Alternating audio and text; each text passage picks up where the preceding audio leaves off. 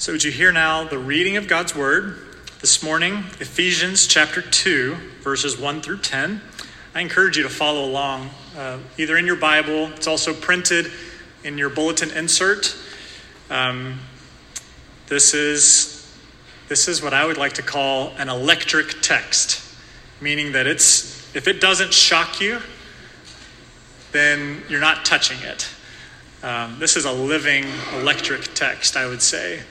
This is a memorizable text that if you let this get deep into you, it'll change your life. So let that be your warning for today. How about that? Ephesians 2, verses 1 through 10. And you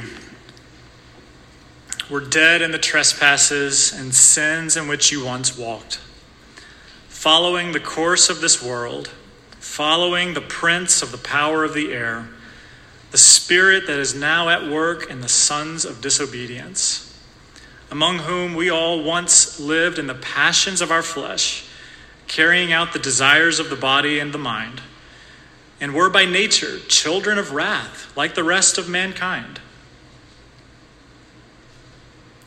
But God, being rich in mercy, because of the great love with which he loved us, even when we were dead in our trespasses, made us alive together with Christ. By grace you have been saved, and raised us up with him and seated us with him in the heavenly places in Christ Jesus, so that in the coming ages he might show the immeasurable riches of his grace and kindness toward us in Christ Jesus. For by grace you have been saved through faith. And this is not your own doing. It's the gift of God, not a result of works, so that no one may boast. For we are his workmanship, created in Christ Jesus for good works, which God prepared beforehand, that we should walk in them. Amen. This is the reading of God's word. Would you pray with me one more time as we step into this text and learn a little bit more about it? Heavenly Father, Jesus, Holy Spirit, we pray that you would open our hearts and our minds and our eyes now to see and to hear and receive and to feel the electricity that's running through this passage, the spiritual life that is offered to us in a text like this. Holy Spirit, awaken our dead hearts now. Bring us to life. Show us the beauty of grace offered through Jesus now. In his name we pray. Amen. All right, so we've been going through the book of Ephesians the last few weeks, and so it brings us to Ephesians 2 this morning. One of the things I'm excited about this text this morning, this is a classic gospel-centered text that gives you the core of Christianity in a 10-verse segment. So I pray that you see what Christianity really is today, what the way of Jesus really is today. But also the cool thing about this text today is that we're applying it in the context of not just what it means for you, but how do you love the city of Salem through a text like this? How do you engage with your neighbors or your friends or your coworkers or your classmates through what this text is telling us about the reality of who God is? So how do we love this city from a frame of reference of the text like this? So that's where this text really got fun for me this week. Because again, as a preacher or a pastor or a Christian, I'm familiar with this text, and it's easy to preach because it's the core of Christianity. But it was fun for me to think about, how does this actually impact how I love my neighbor? And so I pray that you see and experience that in some way today as well. So again, this is written from the Apostle Paul to a church in the ancient city of Ephesus years ago, that we learned about a couple of weeks ago. That's very similar to the city of Salem. It was a city that practiced the magic arts. It was a city that worshiped foreign idols. It was a city that had many diverse people. It was a city of influence. And yet it was also a city where many people were coming to put their faith in Jesus. And it was asking them to count the cost of following him in a non-Christian setting, which is very similar to the setting we find ourselves in. And so what this text introduces us to is the theme of grace. And that's what I'm going to be preaching on. That's the theme of the sermon, is grace. Grace is the core of Christianity. to the point where there's many good churches, even in this area, that have Grace as their name. There's a church in Marblehead called Grace Community Church that we love to partner with when we can. We do an Easter sunrise service with them on Easter each year, the last few years. And they think so much of Grace that they name their church Grace.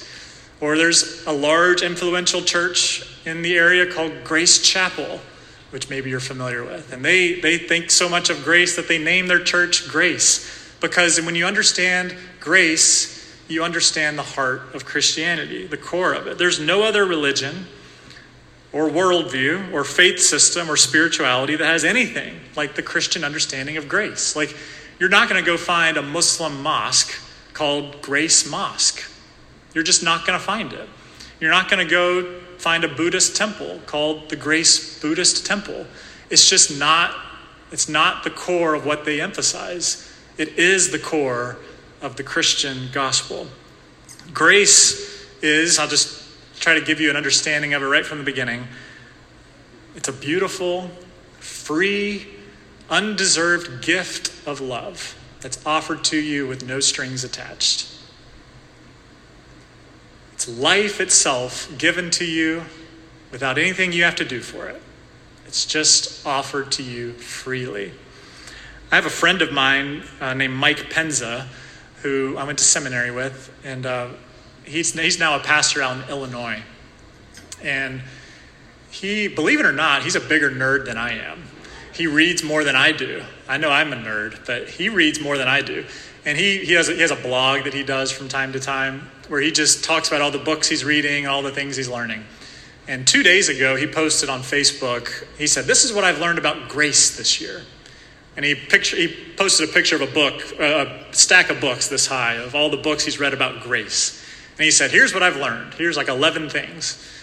And I was very grateful because I'm about to preach this sermon. So I just kind of took some things. But I want to read just one snippet of what he wrote. He said, "A primary difference between normal worldly love and biblical grace is the unfittedness of the recipient. Biblical grace is like normal love on steroids. Usually, love is expressed between two equal partners, such as a husband and a wife, parents and children. But the biblical concept of grace is different than that. According to the Bible, we are given God's gift of grace without regard to our capacity or to our worth. It comes free of charge, no strings attached, on the house. Jerry Bridges defines grace as the love of God shown to the unlovely. In this sense, God's grace towards us is unconditioned. Grace establishes what is absent and creates something special from nothing. It lifts those who are low." And I just thank you, Mike, for putting that picture into our minds of that's just an introduction to what grace is for us. It's totally different than a worldly aspect of love. It's like love that's mentioned in the mainstream on steroids. That's what he said. It's the true and better version of what the world would call love. Undeserved, unconditional love. Grace. So what does this look like then to love a city out of grace? What does that look like? I'm going to use 3 mathematical terms for you just to kind of give you another way to think about it. To love a city like this, like Salem, out of grace, I think it means you need to subtract something, you need to add something, and then you need to multiply something. Can you tell that I have a 3rd grade daughter right now? We've been doing a lot of math homework in our home. Subtracting, adding, multiplying. That's what we're going to do for our 3 points. So first, to love a city out of grace means that we need to subtract something from us. And if you look at verses 1 through 3, I think it's pretty obvious that what all of us need to subtract out of our life, if we're going to love people out of the grace of God, what we need to subtract out of our life is arrogance or boasting or pride, whatever word best fits for you. And here's what I mean. When you look at verses 1 through 3, it basically acknowledges that all of us as humans are on the same playing field. We are on equal spiritual footing. We are on a radically equal playing field. So, for instance, let's just use this image of a playing field, for instance. Many of you may be watching football this time of year because it's the playoffs and the Super Bowl is coming up. We've got a couple of games this afternoon you may have to watch. Because what else would you do on a Sunday afternoon but watch NFL football? That's just what Americans do, apparently. But if you were to turn on a game this afternoon, for instance, and watch these games, you'll see two teams playing each other that are different. They have different uniforms, different skill level, different types of players, but they're competing for a championship today. The winner goes to the Super Bowl. Yeah, we got some Ravens fans in the house here. But here's the thing about football and about every game. There's a favorite. There's someone who's probably likely to win if they play their best. Someone who has the more talent, the better coaches, whatever. But when the game starts, the playing field is even. They're playing on the same patch of grass. They're using the same football. They're playing in the same weather conditions. They have an equal chance to win that day. Because sometimes unexpected things happen, right? Sometimes the team that's not favored is going to win. Now, spiritually speaking, what Ephesians 2, 1 through 3 is it shows us that though we are very different as humans, some of us are rich, some of us are poor, some of us are powerful, some of us are not powerful, some of us are smart, some of us are not as smart. We have all these differences. Spiritually speaking, we are on the same level playing field.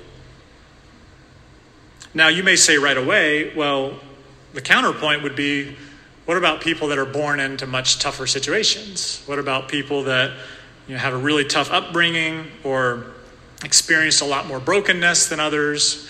Or people who are born with no access to the Bible or to the church? Yes, there's different circumstances we have, but the underlying problem or difficulty or issue that we all have is we share the sin problem in common. We share sin in common together. That's what levels the playing field. And so the presence of this debilitating death reality of sin, Marcos here modeled death for us during the children's sermon. That's our spiritual reality because of sin. That is where we all find ourselves. The playing field is level spiritually for us. Sin is anything that is counter to God's ways. Anything that is counter to the true way that God designed the world to be. And so you and I have all experienced a world that is apart from God's beautiful way because sin is just part of our ecosystem now.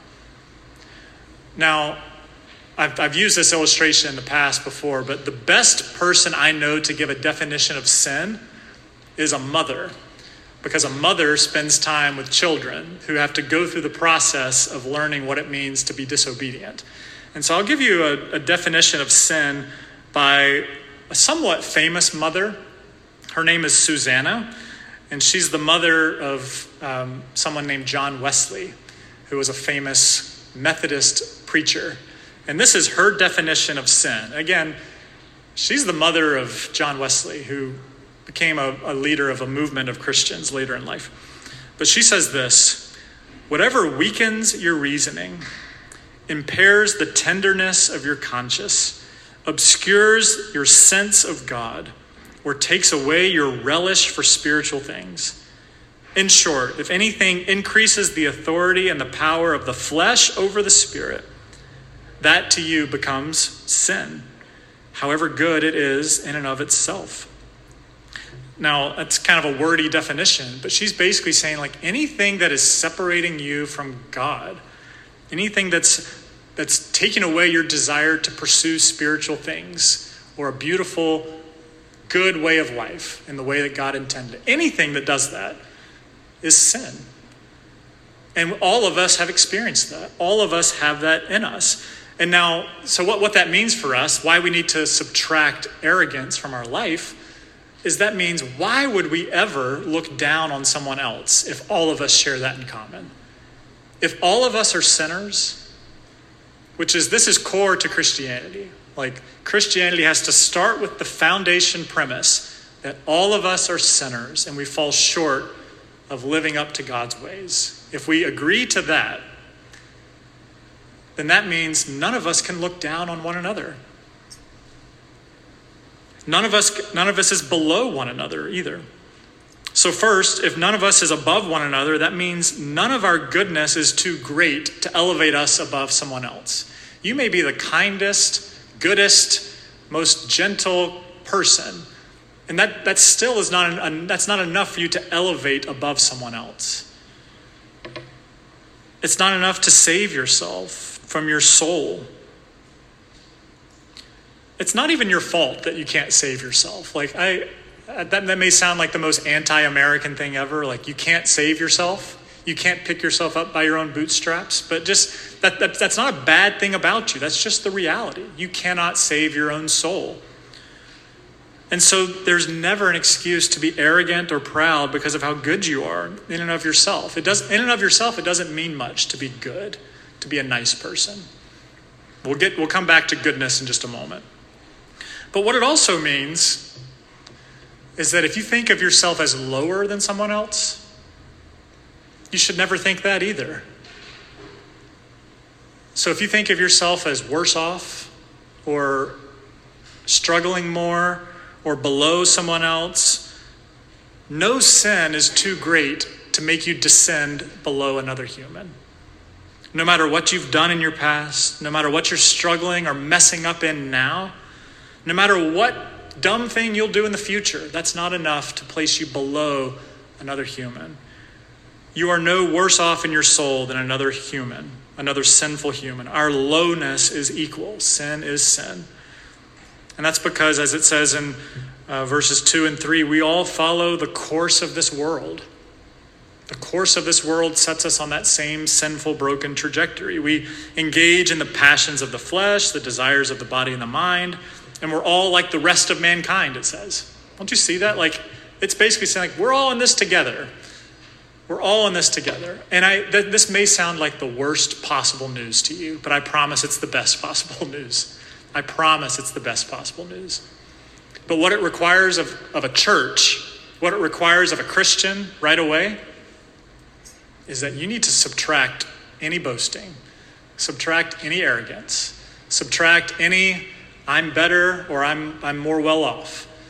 Because a Christian should know more than anybody else. A Christian should know more than anybody else that they are less deserving than anybody, that they've received everything by grace. As verses 1 and 2 said, you were dead in the trespasses and the sins in which you once walked. It doesn't say you were dying in your trespasses. It doesn't say you were struggling in your trespasses. It says you were dead in your trespasses. So like the front of the bulletin says, like we have to start here because it says, this is a quote by a man named John Gerstner. It says, to receive God's grace, the main thing you need is what? The main thing you need is need. The main thing you need is nothing. But it says, but not many people have need. Not many people have nothing. Not many people are willing to admit that they have a grand need. So no boasting allowed. That's what the Christian church is about. Verse 9 says, not a result of works so that no one may boast. We shouldn't have any self-exalting language. We shouldn't talk down on other people. We should, on the counter, we should descend to that place and speak as equals to one another. Now, that's the subtraction part. Now, what do we add? What do Christians add to a city? What can Christians add to people around us in a way that we can love them with the grace of Jesus? The one thing we can add is the story of what God has done for all of us. So we subtract the boasting, put that away, and we add in the story of what God has done, not just for you individually, not just your individual story, but as Ephesians would say, the story of what God has done for every single one of us. So just right off the bat, what I want to show about verses 1 through 10 is that anytime you see people mentioned in this passage, it's plural. It's we. It's us. It's you with a all after it. You all. The all doesn't come through in the English translation here, but If you look at the original Greek language, it's a plural, you all. And so what this is saying is this is actually not about individuals. This is about a community. God is in the process of redeeming all people, all humanity. And so there's a story by which he has done that, and that's what he wants us to add to those around us. What God has done, he has done for all of us at once. On the cross, when Jesus died on the cross at Calvary 2,000 years ago, he died for the sins of the whole world. Every single one of us. The sins of the whole world were laid on Jesus at the cross so that every person would equally have the same chance to respond in faith to what he's offered to us. And again, so that's why we don't boast, because all of us have that same opportunity. And people just need to hear the story. People need to hear the story that's offered to them. And this is for you too, today. Again, it takes spiritual eyes and spiritual hearts to hear the story and to have it click for you. So the story is that the God who created everything has given up his life so that you could be forgiven. So you could be free. So you don't have to be condemned by your sin anymore. You don't have to walk in the course of this world anymore. And that there's a future that is brighter for you than you can ever imagine. It's not simply an individual response to us, but it's a collective response for a whole community. This is for the good deeds person who doesn't see their need for a savior at all. This is an invitation to them. To those who are rich, to those who are powerful, this is an invitation to you. This is to those who are maybe the worst, most difficult. They've done awful things in their life and who see their brokenness and sin and don't think that there's anyone that could ever forgive them for the things that they've done, whether people know it or not. This is an invitation for that person too. The offer is the same for all. The story of the gospel of Jesus, the good news of Jesus, is a story of addition.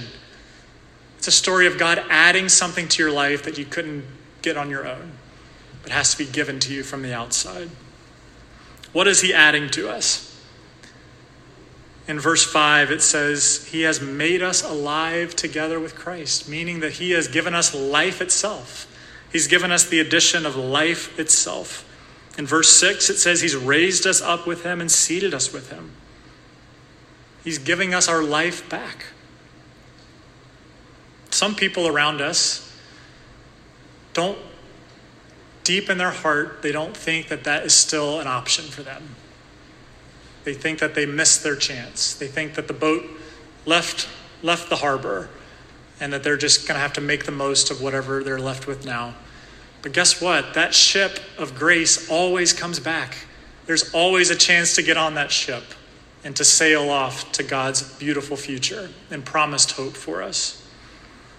I think even deeper than what he's given to us, I think it's even more important maybe for us to understand why he's done that for us at all. Why did God go to such great lengths to add something to us? And that's where verse 4 just jumps off the page. So verses 1 through 3 tell us of our tough, sinful position.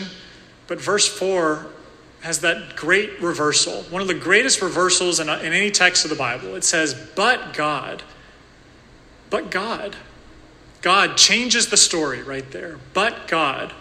Instead of leaving you this way, but God stepped into your story. And what did he do? It says, because he was rich in mercy and because of the great love with which he's loved us. Again, I know you've heard this, but why does God do all that? Why does God want to add something to your life? Because he loves you more than you can ever even express or feel or know. He loves you because of his great love with which he has loved you. According to his great mercy. God's story is a story of love that crashes into your story, into your brokenness, into your mess, pursues you continually to draw you back into himself. Why? So that in verse 7, so that in the coming ages he might show the immeasurable riches of his grace and kindness towards us in Christ Jesus. Let me put that in my terms. So that he could just show you more and more and more and more and more and more how great he is to you. So that the minute you put your faith in him, you just get to experience it on an immeasurable level as the days go by. So that you never stay the same, but you just grow deeper and deeper and deeper into seeing the great love of God for you. And how awesome he's been to you to step in and to intercede in your life. To change the course of your life from following the course of this world to having hope and to being forgiven and to having a purpose beyond what you can ever imagine. And again, it's not because we deserve it. It's not because we do anything to add to it. It's all grace, not because of works, but because of his great love for us. I say this from time to time, but I think it's so important. Again, what the Christian gospel offers us is not a ladder. The Christian gospel does not give us a ladder to say, okay, here's your ladder. Now, as the days go by, just climb that ladder. And as long as you're good, the ladder you'll just keep being able to climb it. And eventually you'll get to heaven and you'll get it. You'll make it. Like, that's not what Christianity offers. Christianity says there's no ladder. There's no stairway to heaven. Sorry, Metallica. There's no stairway to heaven. It doesn't offer us that. What Christianity offers us is for us to stay right here and for Jesus to come to us. He descends to us. He meets us in our lowest place. You know, there's the lyric of a song we sing in this church from time to time. It says this: as rivers long to reach the lowest place, his grace shall flow to me forever. Have you noticed that with all the rain we've gotten recently? Where does the water flow? To the lowest place on your property, which is for me, my garage, over and over. But for the grace of God, that means the grace of God flows to us in our lowest place, not in our highest place. So if we climb the ladder, what do we miss? The grace of God. If we stay in our lowest place and say, God, save me, a sinner, that's where the grace of God meets you. And he elevates you and sits you next to him in the heavenly places. That's the gospel. And so what are you asked to do? The only thing you're asked to do is say yes. And that's what faith is. Faith is just sticking out your hands and saying, yes, okay, thank you. I will receive that. Faith is saying yes to God by his grace. Let me just give you a couple of other people who describe faith this way. William Bridge says, faith is the opening up of a clenched hand. The opening up of a clenched hand. Frederick Buechner says this way. He says, the grace of God means something like this. Here is your life. You might never have been, but because you are, because the party would not have been complete without you. Here's the world. Beautiful and terrible things will happen. Don't be afraid. I am with you. Nothing can ever separate us. It's for you that I created the universe. I love you. But there's only one catch. Like any other gift, the gift of grace can be yours only if you reach out and take it. Maybe by being able to reach out and take it, it is a gift too. Another man, Paul Altheus, says, the believing heart holds fast to Christ just as the setting of a ring grasps the jewel. We have Christ in faith. Or here's one more. This one's by Tim Keller. And this is to assure us that it's not the basis of our strength that saves us, or the basis or the strength of our faith that saves us. But Tim Keller says this. He says, imagine you're falling off a cliff. It's a good place to start. If you're falling off a cliff, strong faith in a weak branch is fatally inferior to weak faith in a strong branch. You need a strong branch to save you when you're falling off a cliff. So he says salvation is not finally based on the strength of your faith, but on the object of your faith, which is Jesus. Jesus is the strong branch that if you're falling off a cliff and you grab onto that branch, it will hold you up. He will hold you fast. It's not your faith that has to be strong in that moment. It's the object of your faith that's holding you up. That's all we're asked to do. to grab the thing that is the strongest in the whole world, which is Jesus Christ himself. And so finally, the last point that I'll make, we've talked about subtraction and addition. What's the last mathematical phrase here? Multiplication. This is the part that maybe is harder for some of us. But how do we love a city? We just multiply everything we just said. We multiply it out to the people around us. Your individual life matters so much to God. So much to where Paul can't finish this passage without mentioning how special you are to God individually. So verse 10, he says this: we are his workmanship. His workmanship. I'll give you a couple other words that you could replace with workmanship here. You are God's masterpiece. You are God's beautiful poem that he is writing in the world. You are God's beautiful creation. You are his perfect piece of art. God created you uniquely, just like Michelangelo could craft an amazing painting that will bless the world for centuries. God made you to bless the world in a beautiful way. And so what that means is that how God made you as an image bearer of him, very good, with a life of great worth and capacity and identity that is unique in the world, God can use you to multiply his grace and his goodness in a way that no one else can. And so what does it say here? He said, we are his workmanship created in Christ Jesus for good works, which God prepared beforehand that we should walk in them.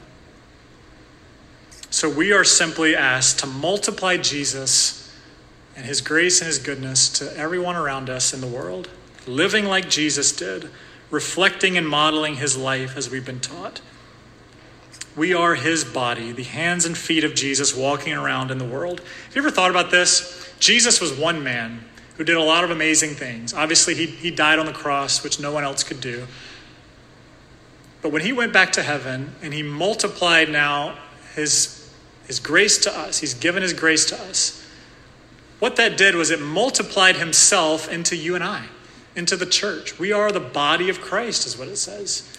So that now what one person used to do for those 33 years of his life on earth, now it's multiplied through billions of people throughout history who are walking around as image bearers and bearers of the grace of Jesus. So that we get to multiply grace to the whole world. It's just an amazing strategy that God did. He gave us ourselves back so that we could do good works, that we should walk in them, so that everybody could receive the message of the good news of the gospel.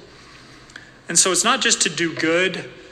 It's not just to serve well, but we should do those things as well. But it's an overflow of what God has done for us so that people can see Jesus more than anything else. And so that's what it means to love out of the grace of God. Let me just finish with a story. This is by the biographer David McCullough, who's kind of famous for writing biographies about famous people like presidents and things. He writes really long, award-winning biographies. But I thought this was a funny little story. He used to keep a sign over his desk that just said this: "Look at your fish." That's what the sign says. Look at your fish. It's sitting above this great writer's desk. So this is what the story says. It says, the saying helped him to win a Pulitzer Prize. The story was inspired by a Harvard teacher who used to plop a fish on the table on the first day of class and ask his students to write about it. So this professor puts a fish on the desk and says, write about it. The students would usually respond with something like, what do you mean? It's a fish. What do you want me to write about a fish? And the teacher would simply say, look again. So the students were encouraged to look and to look and to look until they started to see details that they had been previously missing. The texture of the fins would come to life, then the color of the scales. Then by the end of the semester, the students would see how simple a fish was. In fact, it's wonderfully complex. McCullough would then keep a reminder above his desk because writers are professional observationalists at heart. They live in search of ideas that other people would miss because they don't look close enough. As it says, insight doesn't necessarily come from novelty. Sometimes it comes from staring at an object for an impossibly long time until you see something maybe you've always glanced over. Look at your fish. And so this is simply us again today saying, look at the grace of God once again. Take a look at what God has done for us. For those of us who are believers, look at it again and see things maybe you've missed before. Or maybe this is your first time looking at the fish today. Maybe this is your first time seeing the grace of God. Take a hard look and see if you can find anything else in the world that would substitute for what God has done for us in this way. N.T. Wright says, look hard at Jesus, especially as he goes to his death, and you'll discover more about God than you could ever have guessed from studying the infinite shining heavens or the moral law within your own conscience. I'll finish with this one. A man once came up to a preacher after a sermon and said that he had finally obtained peace. The famous preacher asked how, and the man said, all this time I've been trying to enter by the saint's door, but while you were preaching, I finally saw my mistake and entered in at the sinner's door. And that's what the grace of God offers to each of us. So I'll stop there. Let's close in prayer, and then we're going to sing Amazing Grace together to finish our service. Again, just the beauty of our a cappella voices. Let me close us in a word of prayer, and then we'll stand and sing Amazing Grace together. Heavenly Father, Jesus, Holy Spirit, thank you for the grace with which you have loved us. I pray that something from today would really get into our hearts, would make us to think, help us to look at the grace of God more deeply and maybe freshly, more freshly than before. Would you awaken our spiritual hearts now? If they were dead, bring us to life. If they were dormant, wake us up. If something today spurred us how we should love our neighbors, help us to do it tomorrow, right away. Thank you for Jesus. Thank you for the salvation he's given to us by grace. Help us now to sing with all of our might now as we sing a beautiful song for you, as we worship you. In Jesus' name we pray. Amen.